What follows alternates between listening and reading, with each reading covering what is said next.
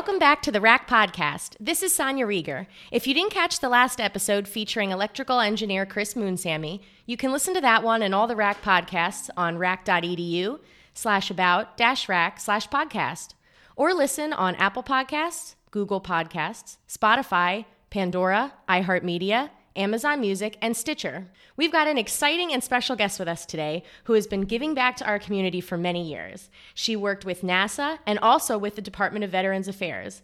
But instead of me listing all of her activities and achievements, I'll let her tell you about herself. Please welcome Kai Miller. Hi, Sonia. It's nice to meet you. Nice to meet you too. Thanks for being with us today. Sure, I'm excited. So tell me about your work at NASA. That's the most interesting to me, so let's start there. Yeah, actually, so I was a journalism major. I became an English major. I was a reporter and an editor by background. And I moved to Houston, Texas to finish my college degree. And there's not a ton of jobs in journalism in Houston. So I found a communications job at NASA at Johnson Space Center and started working there. And it was as cool as everybody imagines it would be to work at NASA. Sure. You're surrounded by really brilliant people. And while I was there, actually in 2003, the Shuttle Columbia tragedy happened. And I was a first responder to that. So I got a really fast and critical lesson in what it's like to respond to an emergency, use crisis communications, just stay calm, stay focused, and work for the good of the organization and the American people. And for me, that was that really lit a fire in me for service and public service and being a public servant, a federal employee. So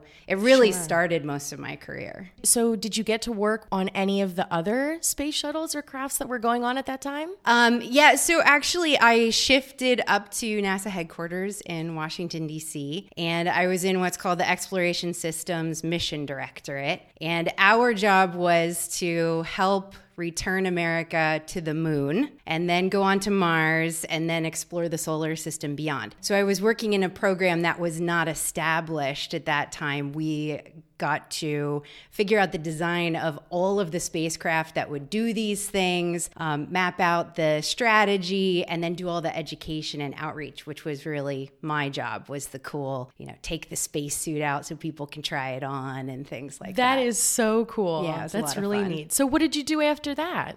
So NASA, a lot of the people who work at NASA are former military, and a lot of them are former Navy fighter pilots. Pilots tend to get into aerospace. And a group of them had found roles at the Department of Veterans Affairs. They really wanted to serve the people that they had served with in the military. So they were shifting to VA and asked me to come along with them as a communications specialist. My grandfather is an Air Force vet, and he is one of the most important people in the world to me. And I saw it as a way not just to give back and not just to serve the American public, but to serve my granddad. Mm-hmm. And that was pretty powerful to me. And I was going to be working in the IT organization, which I had an interest in. So I moved over to VA and spent the next 13 years of my career there. So how did you transition out of being this government official into what you're doing now, which is with Emerald One? Oh, that's actually, so summing up 13 years. So when I left VA, I was actually the chief of staff of the IT organization. So I was an executive, and it was at the end of the Obama administration. And I served about 6 months under the Trump administration. But when you're at that level in the federal government, it tends to be a pretty hectic pace. It gets very high pressure. You work exceptionally long hours, and I was away from my family. I lived in DC, and then I would come back here to Redding on the weekends. So I transitioned out because I needed to. I needed to be around my kids, and I really did it just by, I want to go serve my community in Redding versus the entire country now. Sure. I needed to sort of narrow my focus. So I came home and I spent 6 months really focused on just volunteer work and what I could do here in Redding, on my farm versus these big things that I had been doing for a while. So Emerald One, I actually co-own with two of my former coworkers from from VA, but it's a little bit more flexible in terms of we own the company, we set our own hours, and public service is very important to all three of us. So we make sure we divide our time between paid work and the work that fulfills all of us individually. Sure, that makes sense. So what does Emerald One do exactly? Great question. So we do technology and strategic communications consulting for both the federal government and private companies. So I'm the chief creative officer, which means anything related to telling our clients stories is my area. And that might be visually through graphic design. It might be a podcast like we're doing here. But because of my background, bridging that gap between IT and non-IT people, regular people. Sure. That's my sweet spot. So we tend to work with technology leaders and tell their stories in a way that other people would understand. Oh, neat. Okay. So why is this kind of field so important to you? You know, I read your bio a little bit and I read about how you're very passionate about STEM education and coding. So what makes that so important to you? Yeah, actually, STEM overall is really, really important. If you just look at the last, 15 months that we've been in, the last year that we've been in, look at how everybody's been able to work remotely. That's because of technology, right? The vaccine development is because of technology. So people understanding the huge impact technology has in these ways, on our lives in these ways that you don't even notice, I think is really important. But for me, STEM is important to me because I feel that more girls, more women should have better opportunities to be involved in STEM. And making IT accessible to girls in a way that's cool to them as well as to the boys in their classroom is super important to me. I think a lot of times it's represented one way or another, and there are ways to make it palatable and exciting and appealing to everybody. So I connected with you on LinkedIn, and like I said, I read your bio and I really liked it. What does it mean to you when you say you want to make the most of your moments? I think it's really that's my way of living my life. I think for a lot of my while I was in my 20s, I kind of let my life happen to me a little bit. And I kind of just went, where can I find a job? That's what I'll do. To me, I like to look at what I'm going to have happen in a given day and figure out how do I bring the best version of me to that thing and make that moment really matter so that at the end of the day, I can look back and feel like, yeah, I accomplished something in that moment. So, I do a lot of work with the LGBT Center and I coach youth soccer and I work at the library. Each moment that I'm in, I try to bring my entire presence to that moment and not be thinking like, oh, I'm here recording a podcast with Sonia, but I'm actually thinking about what I'm going to make for dinner tonight. It's easy to fall into that. And to me, it's important to stay focused where you are because you get so much more out of life and you feel so much better at the end of the day. It's so interesting to hear you say that because I think a lot of young people definitely let their lives happen to them. I like the way that you put that. What advice would you give to our younger generations, women in their 20s, about how to avoid that, maybe how to get into that, making the most of who they are? I mean, certainly I'm no expert in this. There are days that life still just happens to me and I let it happen. But one of the things we try to focus on in our company is always paying attention to what the outcomes are that you want. So whether that's your life or a project or a meeting, what are you trying to have happen by the end of that meeting, right? And then structure everything that you do to aim toward the outcome that you want. So to me, that's really important when you think about what you want out of your life. And it might not be something like, I want to be a pilot or I want to be a software developer. It could be my outcome is just, I want to help people. And so I will try to focus everything I do around that specific outcome. And that actually just so happens to be the one that I realized, 5 years ago, I want to help people. So how do I do that? So I try to do that in every facet of my life, including at work, being a mom, all of the other things I do. How can I help someone else? Why is it so important to you to give back to your hometown here in Reading? Oh my gosh, I love Reading. I grew up here and I have lived quite a few other places for quite a long time. I never thought I'd feel like I have to get back to Reading. This town is so unique. It's so beautiful. It's so multifaceted.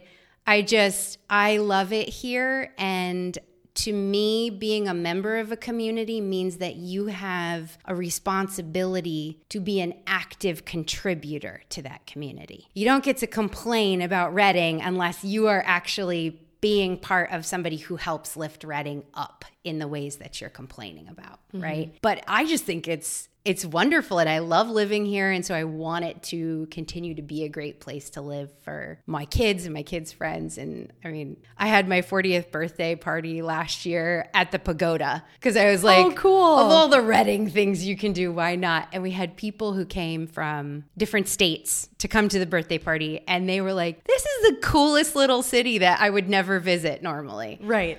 So to me, that's why it's important. We should all feel that pride and want to help it continue to be a place that we're proud to live.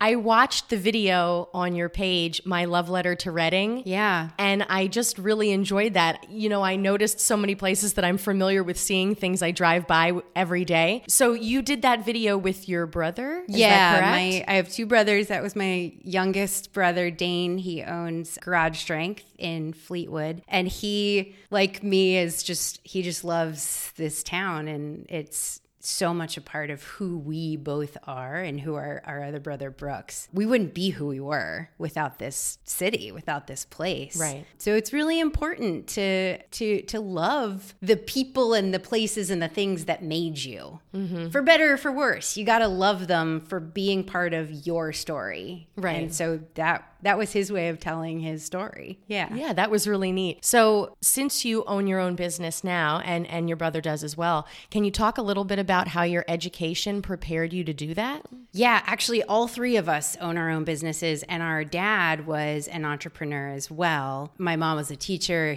My dad became a teacher. So education was really important in our lives. Having two teachers for parents, you don't get away with bad grades, right? Sure. But we were not, we weren't valedictorians or anything like that. We were expected to do our best. We were expected to go to college. That was never really on the table for us. It was expected we would go to college. So I started out at Boston University, which I loved, but realized I would have been in debt for the next 20 years of my life. So I transferred to University of Houston, which I could pay for myself. And it really had a huge impact. That's what brought me to Johnson Space Center. It's what helped me learn to take criticism because I was an English major, so I had to workshop my writing. I think it prepared me to hear some hard truths that helped me later in very high pressure situations in the federal government. You're going to have people who are very unhappy with decisions you're making. And if you can handle that, great. But yeah, my college experience was different from some of the other people my age. And I think the uniqueness that I had between a private school and then a state school and the programs I was in were perfect for preparing me for my career.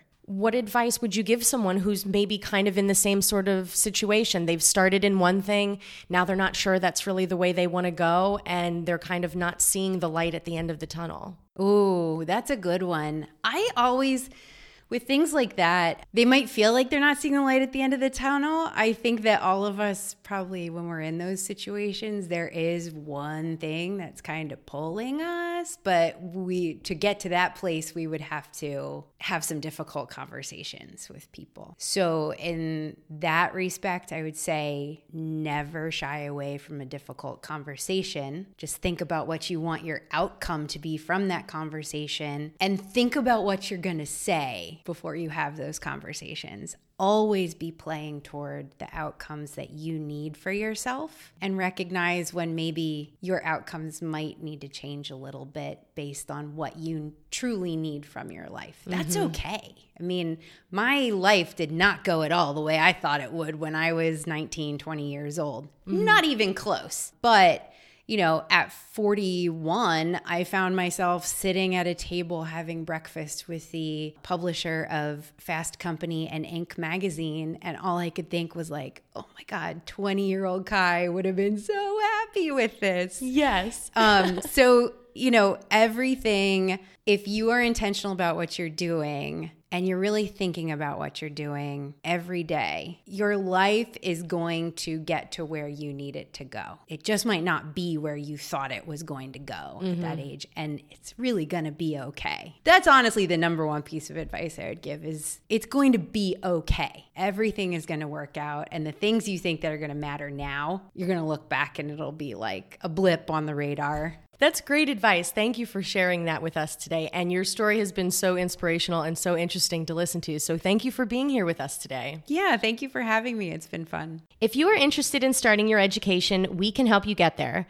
The RAC Liberal Arts Associate of Arts program prepares students to transfer into bachelor programs with a completed general education core. Classes include humanities, math, and sciences, along with critical thinking and leadership development.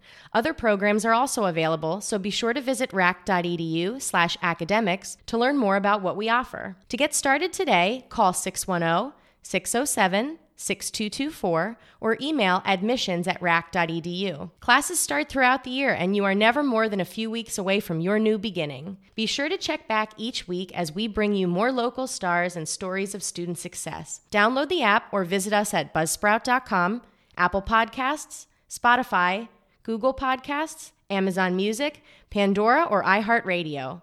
I am Sonia Rieger on the Reading Area Community College Podcast, and I can't wait to see you next time. Bye.